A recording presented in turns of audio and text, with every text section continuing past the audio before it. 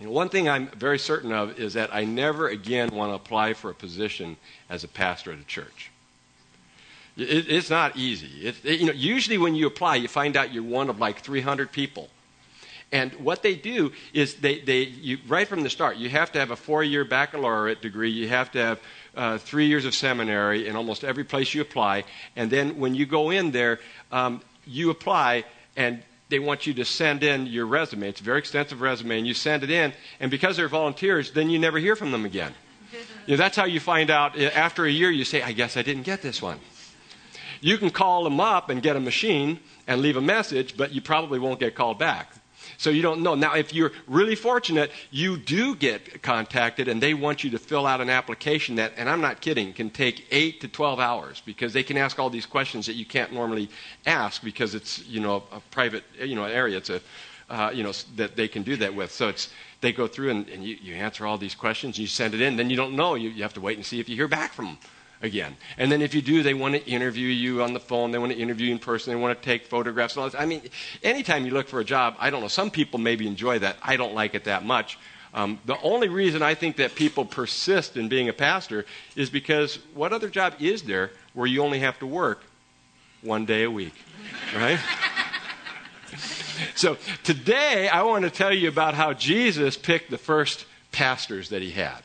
And they were really essentially pastors, but they started off as the first disciples or the apostles. And we're going to conclude our series on who do you follow? Because we've been doing a whole series about how Jesus called his first disciples. We've looked at the first 5, and we're going to look at the next 7 today and kind of review some of the first 5, and we'll bring it to conclusion. And it's really interesting the way that he did that. And so that's what we're going to do today. So if you'd like to join me, you can open your Bibles if you have one, or just look on the screen as we'll look at Luke chapter 6. We'll be looking at verses 12 through 16 today and see how Jesus called his disciples, his 12 disciples. Starts in verse 12 of Luke chapter 6. One of those days, Jesus went out on a mountainside to pray and spent the night praying to God. When morning came, he called his disciples to him and chose 12 of them, whom he also designated apostles. Simon, whom he named Peter, his brother Andrew, James, John, Philip, Bartholomew, Matthew, Thomas, James, son of Alphaeus, Simon, who was called the Zealot, Judas, son of James, and Judas Iscariot, who became a traitor.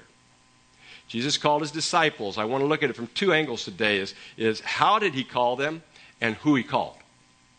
So how did he call them? In verse 12, the first thing that we should know is that Jesus was under opposition.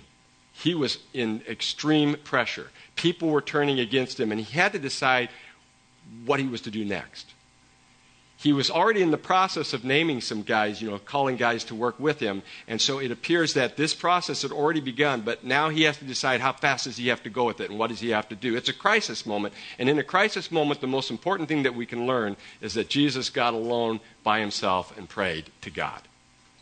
And so Jesus gets alone to pray and have a conference with God. When it took place, it said one of those days, probably within the first year of his ministry, of his public ministry. Where it took place, on a mountainside, probably in the district of Galilee near Capernaum, where he was living at the time.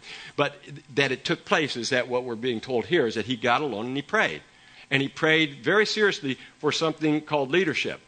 When we put people in positions of leadership, in whatever it might be, whether it be in church or even in any area of life, we should be very serious about praying about who those leaders are because they influence how things go. And it's easier to put people in position than it is to take them out.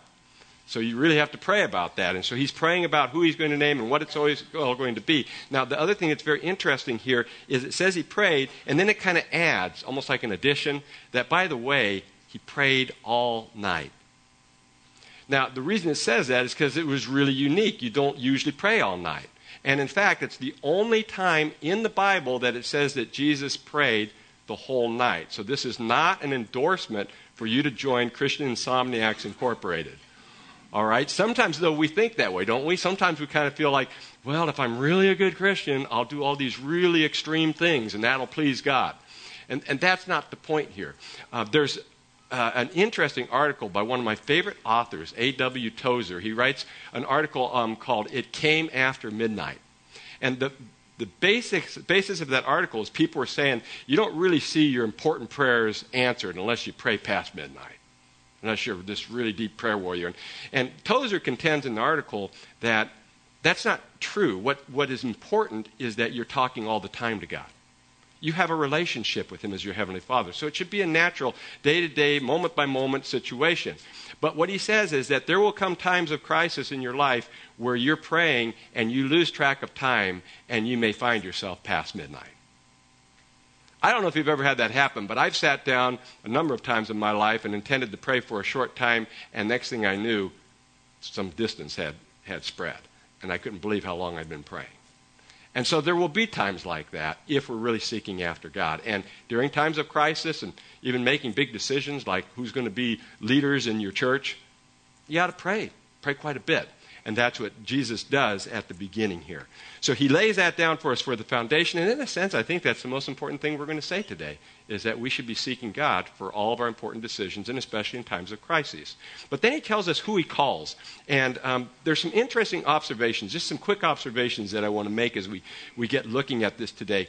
These are observations that I would say give us principles. These aren't commands. God doesn't say this is what you should do.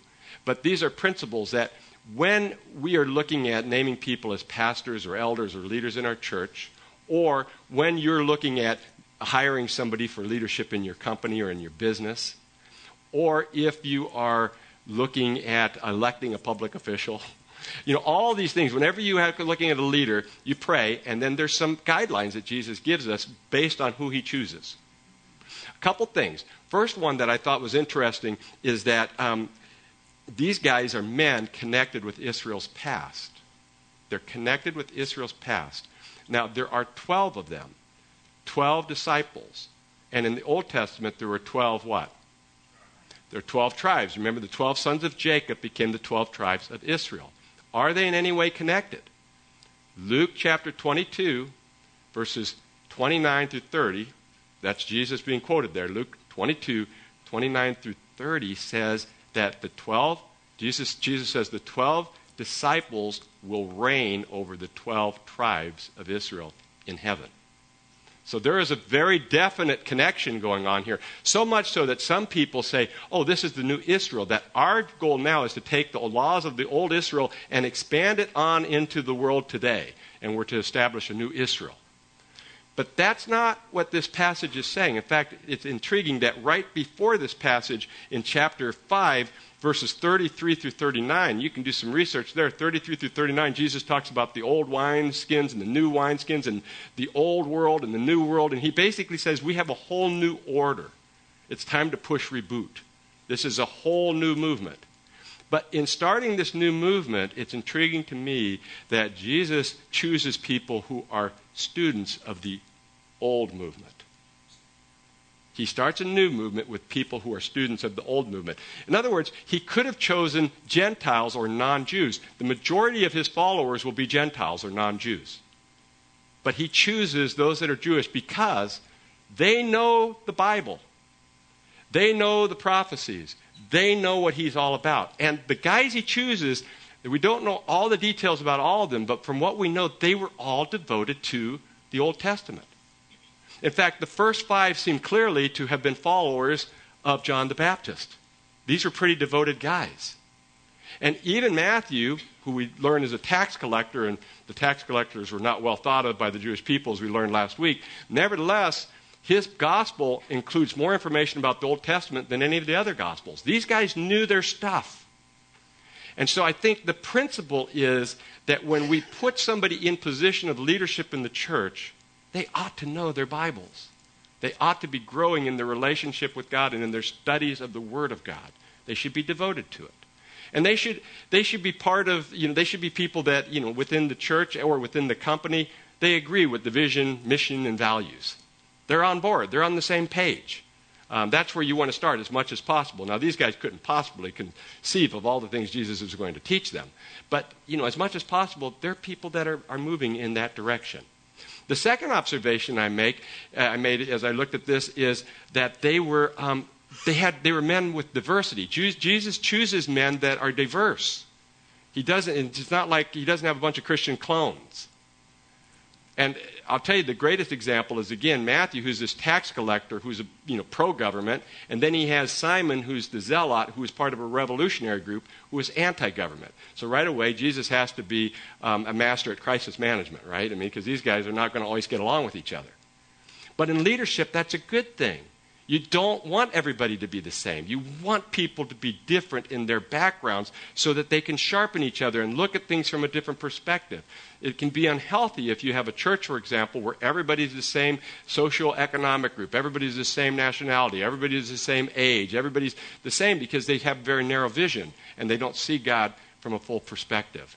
And so, he has a diverse group of men that he puts on this team. It's interesting to me, too, that these men were men that were leaders.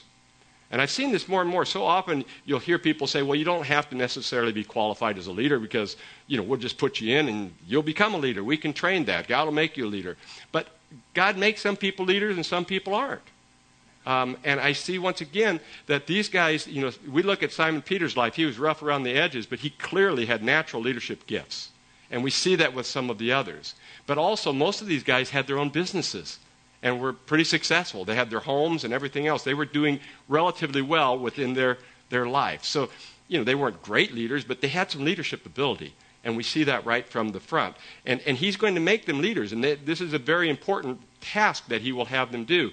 He's going to call them apostles. Here they call them disciples, but later they'll be called apostles. And a disciple is a follower. An apostle literally is one who is a messenger. So these guys will take the message that they're given and they're going to share it with other people. So they have to represent God, and it's very important that they are people that represent him correctly. So he's going to pick guys that are good for that. By the way, he goes down and it says he picked these guys as disciples from other guys. And in Matthew chapter 10, it says that he had about 72 men that he called his disciples, and he sent them out on an evangelistic campaign. So he probably had about 72 guys, and he only picked 12 out of the 72. 5 of them, maybe 7, he's already pretty much indicated he's going to have been following him already. And he formalizes them, and then he names the rest of them. And he brings these guys all together on this occasion.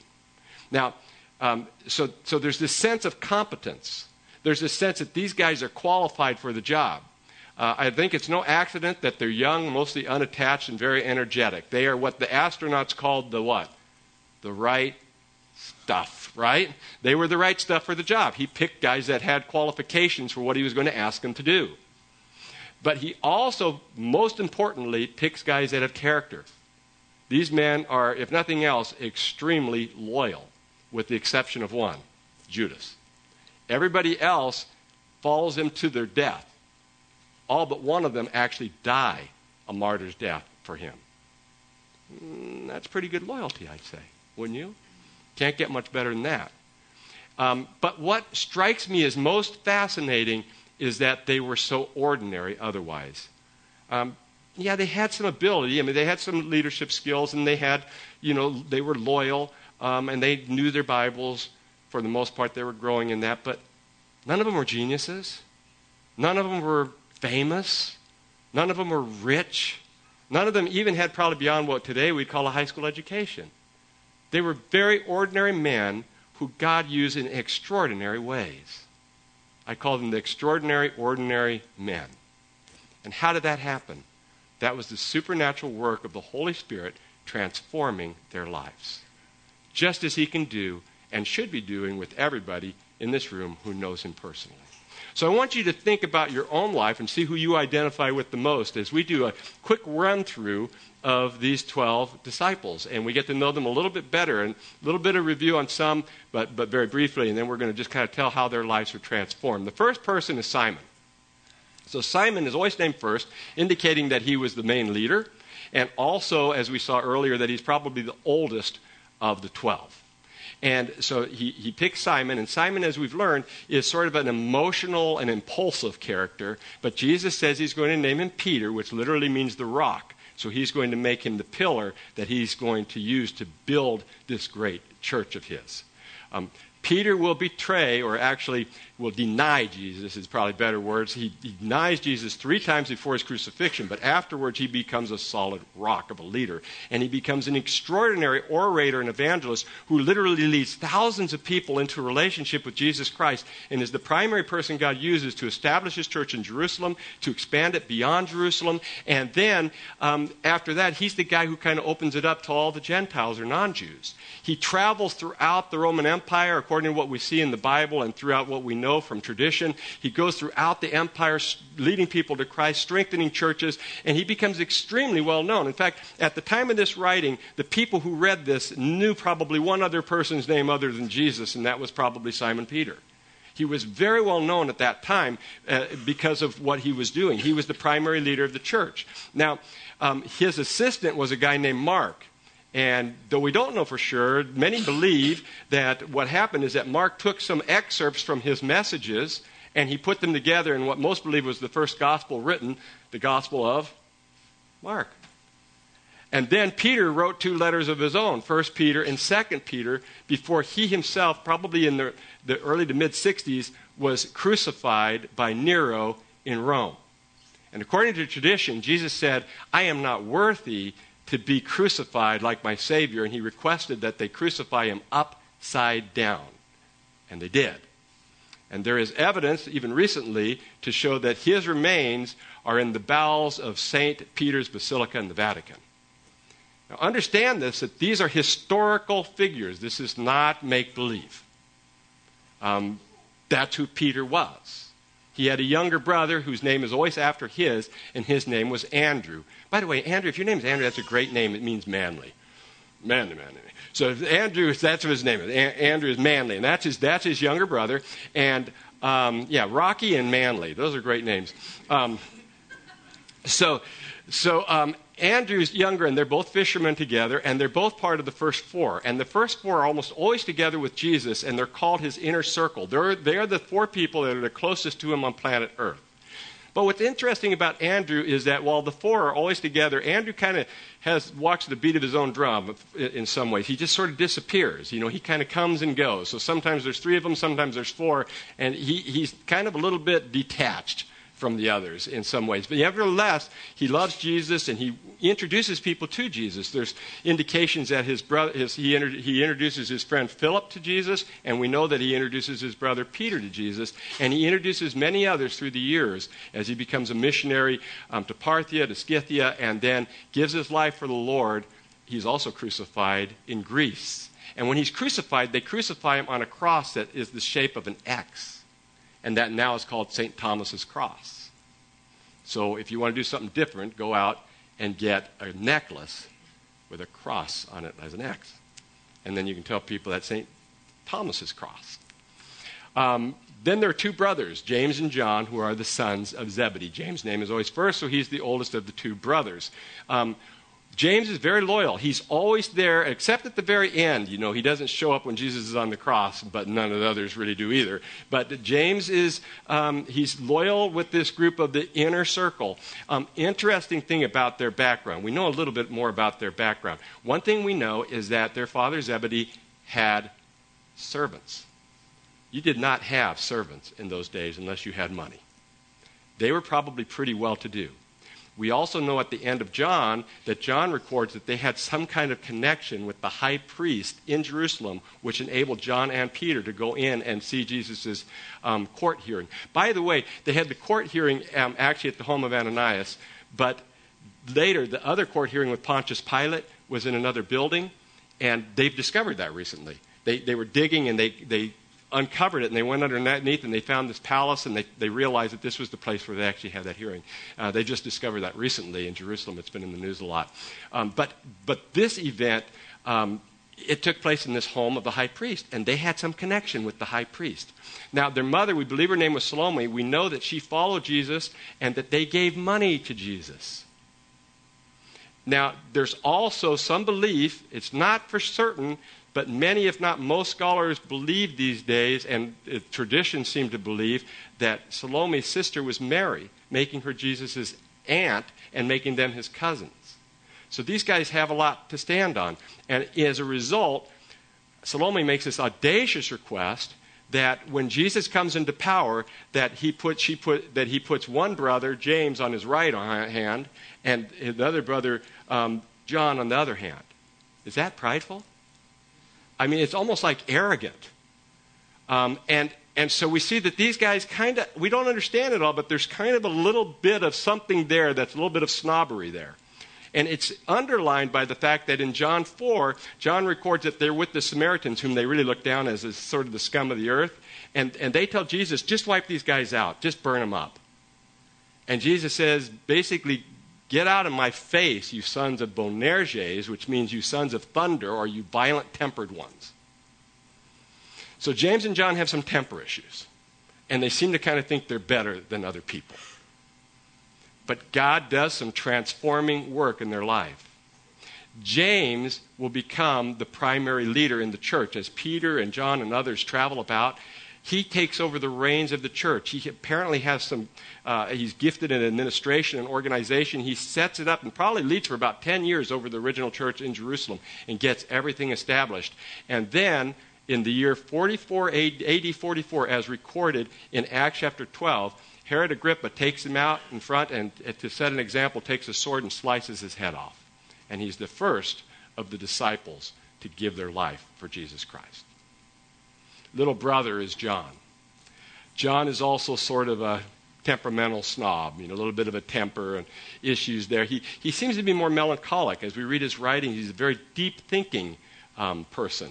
And he develops a very close relationship with Jesus and is the most loyal to him. He even goes to the cross and stands before the cross when Jesus is crucified. The only disciple not to run away. And his close relationship with Jesus and his loyalty to Jesus earns him the nickname, the beloved apostle. Isn't that cool? And so he is really close with Jesus. Jesus says, when he dies, he says, I want you to take care of my mother, Mary. Which is another reason why some people think that was his aunt. But he takes care of Mary for the rest of her days. And when Jerusalem is destroyed, he moves on to Ephesus. We know, by the way, he would travel. He became very close to Peter, and they would travel and speak together. And he was apparently a gifted speaker himself, more of a teacher in style, it sounds like. And so they would go to Ephesus, which is near the center of the Roman Empire in modern-day Turkey. And there they would take up house. And John would be a leader there, and he would write the Gospel of John, the last Gospel account, and they would try to kill him, but he would survive several attempts. And then they would exile him to the Isle of Patmos, and he would have these extraordinary visions of God. And he would write them down in a book, and they call it the book of Revelation, the last book in the Bible. And then he would come back to Ephesus, and he would continue to minister. And he would write 1 John, 2 John, and 3 John. And he would influence some of the great early leaders of the Christian faith, guys whose names you only know because you see them on churches every once in a while now. Guys like Polycarp and Papias and Ignatius, who would refer to their relationship with John. And at the end of his days, not even able to walk anymore, they would carry him into a stretcher to churches. And he would raise himself on an elbow, and he'd look up to people and he'd say, my dear children, love the Lord, love God with all, love God. Love one another. My dear children, love one another. And then he'd lay down and they'd carry him out. And he died in his 80s, approximately AD 96. We know a little bit more about him because he lived long, so we have some other accounts from more people. Now, we don't know as much about Philip, but here's an interesting observation about Philip. When you have the 12, there's a list of 12, but they break them into sections of 3. Isn't that interesting? So there's 3 sets of 4, and every time you have a list, they're always grouped in the same 4. Sometimes they're in different order, but they're always in the same 4. And there's the person, then it's always the same people at the head of the list. So you have Peter and the guys that are in his 4, and then you have Philip and the group in his 4, and then you have James, son of Alphaeus, and the guys in his 4. So as we look at and we study how they did discipleship in those days, it seems clear that Jesus had a group of 12, which is more like a small group, but then he would break them into groups of 4 for more intensive training, and that he had a leader over each group of 4. Is that interesting? And so the leaders would be Peter, Philip, and James, son of Alphaeus. So what we know about Philip besides that is that he was born in Bethsaida, which in Hebrew means fish town. That's the same place that Peter and Andrew were from. Not a real big place. He went to school probably at Fishtown Elementary with Petey and Andy. Okay? They were buds since they were young and very likely professionally linked together through the fishing industry. What's interesting is the first time we meet him is he's in the Jordan Valley. You did not go to the Jordan Valley to fish. There was nothing to fish. It was like desert, a lot of it. The only reason you would go there is to follow John the Baptist. So he appears to be a follower of John the Baptist. John the Baptist tells John and Andrew that Jesus, he believes, is the Messiah. So they go up to him, spend time with him, and invite him to their home. And on their way home, while they're still in the valley, they meet Philip. And Andrew appears to introduce Philip to Jesus. This is all recorded in John chapter 1. And then they go to Capernaum, and Philip goes and introduces his friend Nathanael, probably his best friend, to Jesus.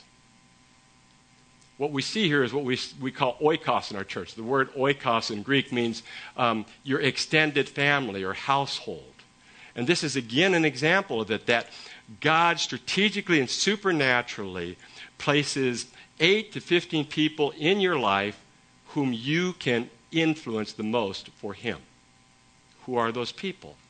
For them, it was their brother. It could be your brother or sister, like, Simon Peter, for Andrew. Or it could be a friend that you grew up with, you see around town all the time, like Philip was to Andrew. Or it could be a friend that you work with. These guys all work together. Or it could be your best friend, like Nathanael was to Philip. Who are the people in your life that you can begin praying for, that you can befriend if you don't know them already, that you can spend time with, that you can talk about God, invite to church if they're not going to church or they don't know the Lord? And if you've come here, we've seen some people coming that have been invited, and it's just wonderful to have people come here. And we hope you feel at home and loved, because the most wonderful thing we can do is tell you about our relationship with God. So what else do we know about Philip? We know that the dude just asked questions. He's inquisitive. He asks more questions than anybody else in the Bible. And he seems to be a little bit contrarian at times, but he stays in there with Jesus. We believe that, according to tradition, that he went to Turkey, modern-day Turkey, and gave his life in Hierapolis. And there he died and was buried. The next guy is kind of interesting. His name is Bartholomew, but we know it's not his name. How do we know it's not his name? Because Bartholomew means son of Talmai. It's a title. It could be like a surname, but it's more like a title. Well, why would you go by that? Well, it's very easy. Talmai was a very common name. It was a name of royalty.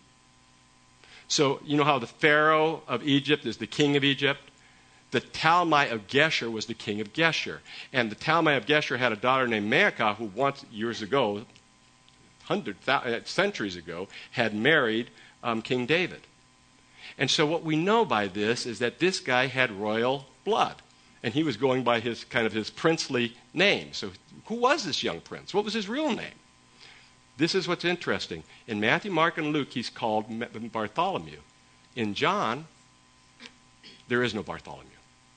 But the guy who's mentioned in his place is Nathanael. And Nathanael's also called an apostle. And all of a sudden we start putting the pieces together and say, this must be Nathanael. And also in the Matthew, Mark, and Luke, you always have Bartholomew's name right after Philip. And in John, and John would have known these guys better because they all would have been fishing buddies, probably, he refers to him as Nathanael, which is probably his more informal name. So his name was Nathanael Bartholomew, basically. And he was very close to Philip, and the record shows, at least the tradition says, that they ministered together as a team, as missionaries, and that he ultimately gave his life for the Lord in Armenia.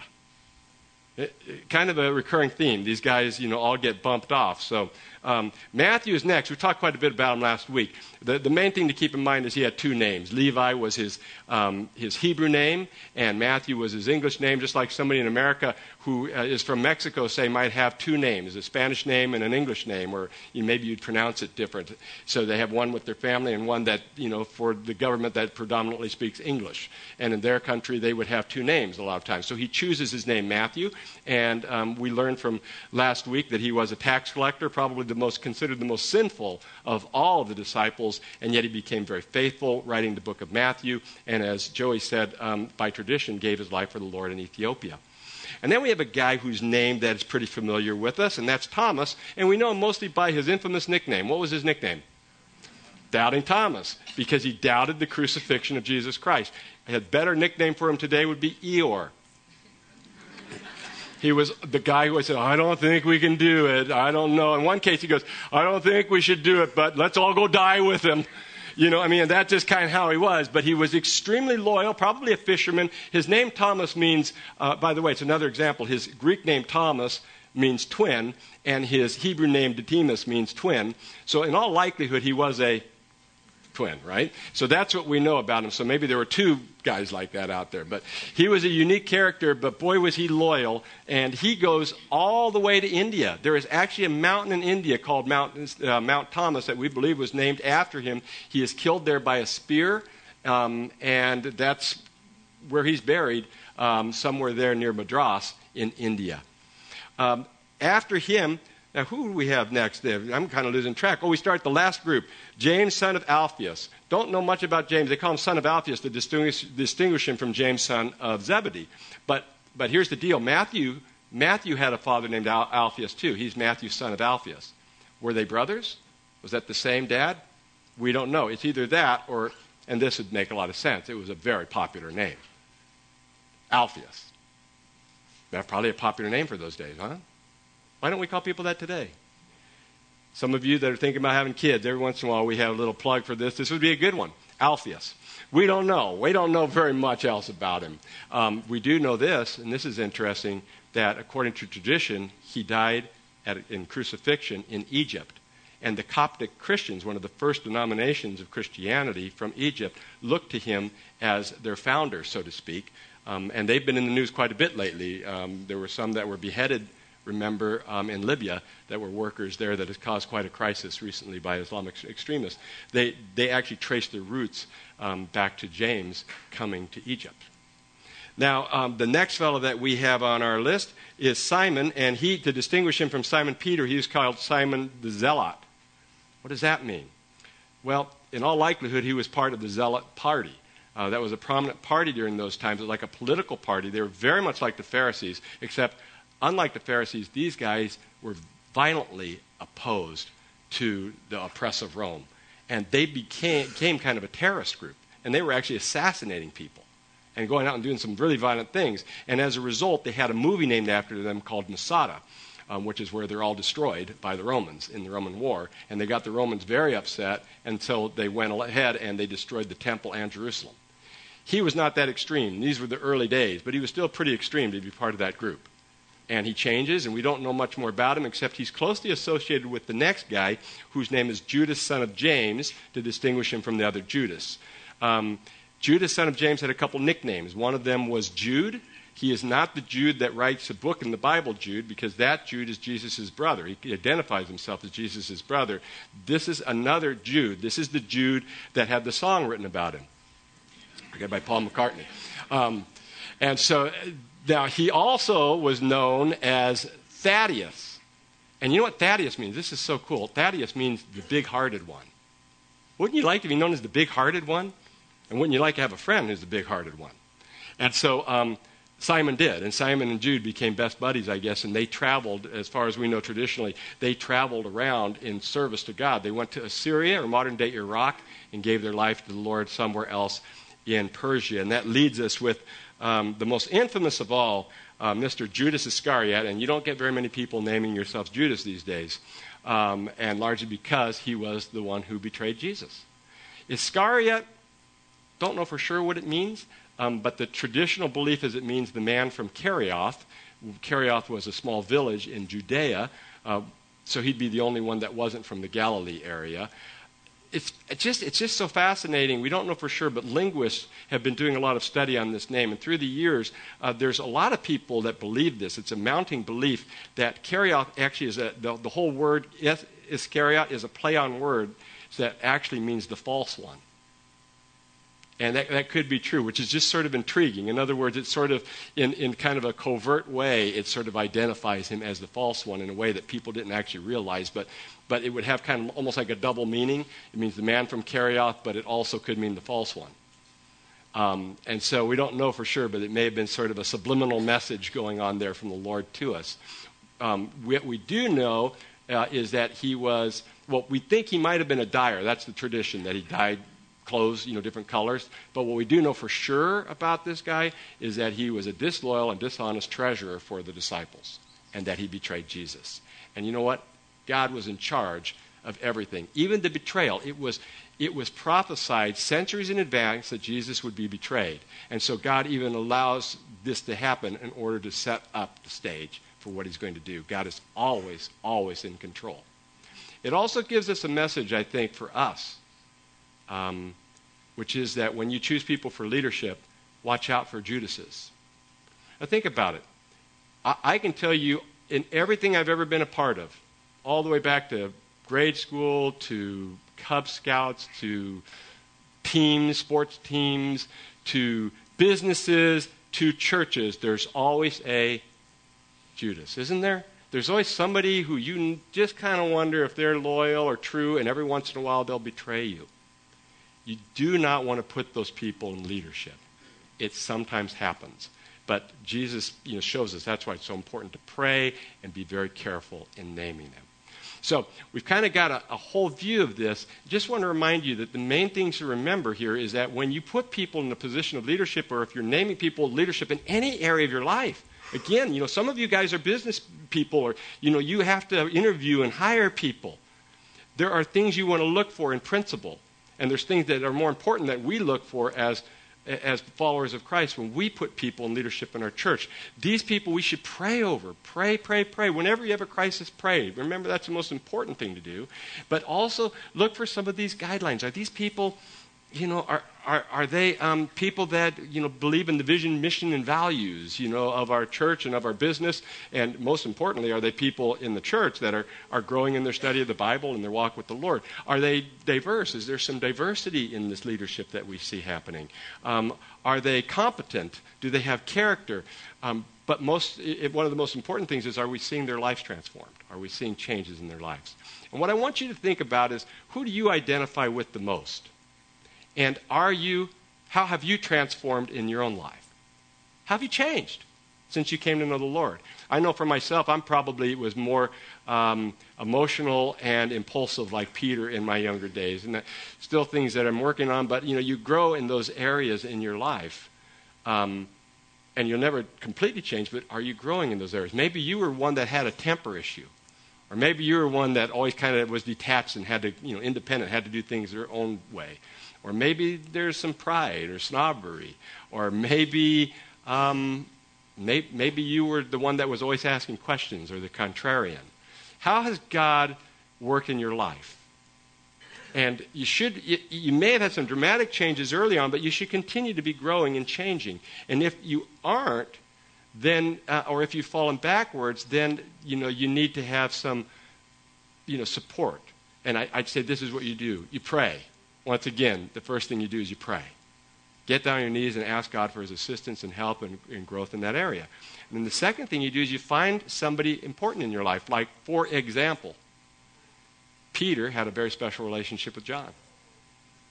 And Philip had Nathanael. And Simon the Zealot had Thaddeus, the big-hearted one. Who's the big-hearted one in your life? Or can you go to your small group and tell them about what you're going through? And ask them to pray for you and say, I need to grow my relationship with the Lord. There's some things I need to work through. And that becomes the starting place. And so we'd want to encourage you all to pursue that in your lives. Now, if you do not yet know the Lord, then, what we have for you is the ABCs of salvation, which we love to share, which is that you need to admit that you're a sinner in need of a Savior. You need to believe that Jesus died on the cross for your sins and rose from the grave. And you need to choose to follow Christ and put your faith in him alone. And if you do those things, then that's how you come into a relationship with God. We'd love to have you come and talk to us as others have, so that we can explain that more in detail and pray with you and see you come into a relationship with Jesus Christ. Applying for the job. You don't apply for a job with Jesus. But what really Jesus is asking you want to apply for how do you get in? All he's really asking is really a lot, is for you to give your life for him. That's what he's asking. And we're going to segue now into taking communion today. Jesus asks us to die for him, to give our lives for him. And he has the right to do that because what did he do for us? He gave his life for us.